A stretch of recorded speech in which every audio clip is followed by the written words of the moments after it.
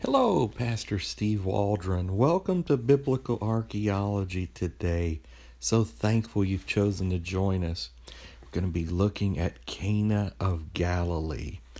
Now, we've been using the Thompson Chain Reference 4th edition kind of as our base and then making commentary around it. But today, I want to start out at least on Wikipedia because I think it gives a fairly concise summary of the state of archaeology in Cana of Galilee. So here's Wikipedia on Cana. The location is disputed, with four primary locations being Kafre Cana, Corbet Cana, Rena in Lower Galilee, and Cana in Upper Galilee. And I've just hit a picture of one of these. This is Kafre Cana, described as Cana of Galilee in the Holy Land photograph by Daniel B. Shep in 1894. And so the Arabic name Cana el Jalil has been said to apply to a number of sites, but it's doubtful authenticity.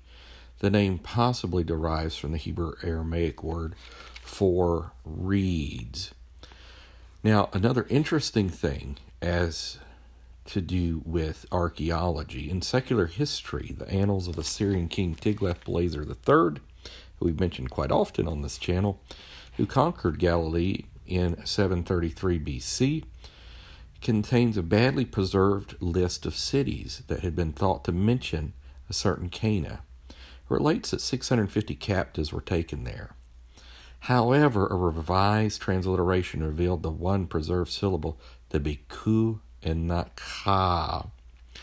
Then it mentions Josephus. When we read the small article in the Thompson, it will do there as well. So here's the four places. Cana, Lebanon.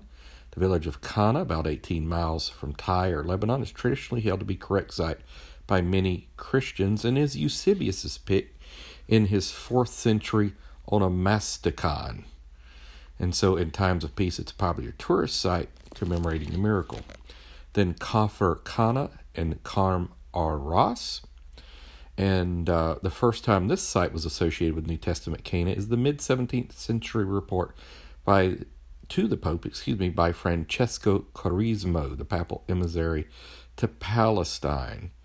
According to the Catholic Encyclopedia, tradition dating back to the 8th century identifies Cana with the modern Arab town of Kafre Cana, the foot of the Nazareth range, about 7 kilometers or 4.3 miles northeast of Nazareth. And so then we come to Corbet Cana, Israel, and it means the ruins of Cana.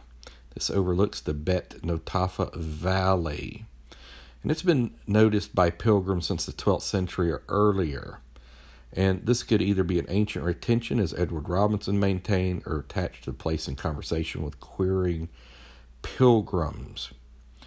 And so other historical evidence from the Byzantine and medieval period show that Corbet Cana was regarded as a true site of New Testament Cana for a very early period.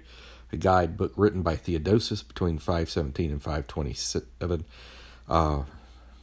AD, the layout of the Holy Land, identifies this as the location.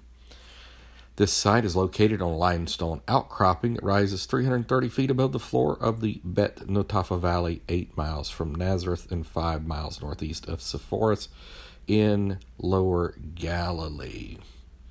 And so the site had a mid-sized or modest-sized village in the Hellenistic period, 200 BC to 650 AD, including a structure that bears similarities to Roman period synagogues, and also several mikvahs for Jewish ritual bathing. And then just south of the town of Rena, about a mile from Nazareth, we come to Rena, Israel. A small spring named Ancana was identified in 1878 by Claude Regnier Condor as the location of Cana. Some early Christian pilgrim reports report a spring in association with Cana of Galilee, but no excavations have been conducted there as yet. So Ancana is considered by some to be a better candidate based on etymological or language grounds. So now let's hop into the Thompson Chain, and it says the village where Jesus performed his first miracle is usually identified with Kefir Kina, some 4 miles northeast of Nazareth. This is on the road to Capernaum and is the traditional site. It is blessed with vineyards, orchards, fig trees, and abundance of water.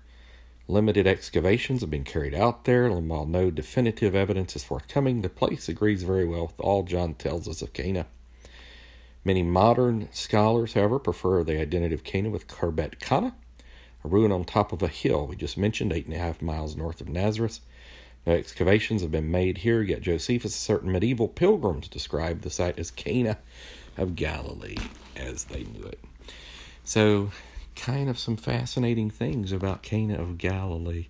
But again, it does show that everybody acknowledges there was a city, Cana of Galilee. It's just choosing which of these would be the accurate site from history.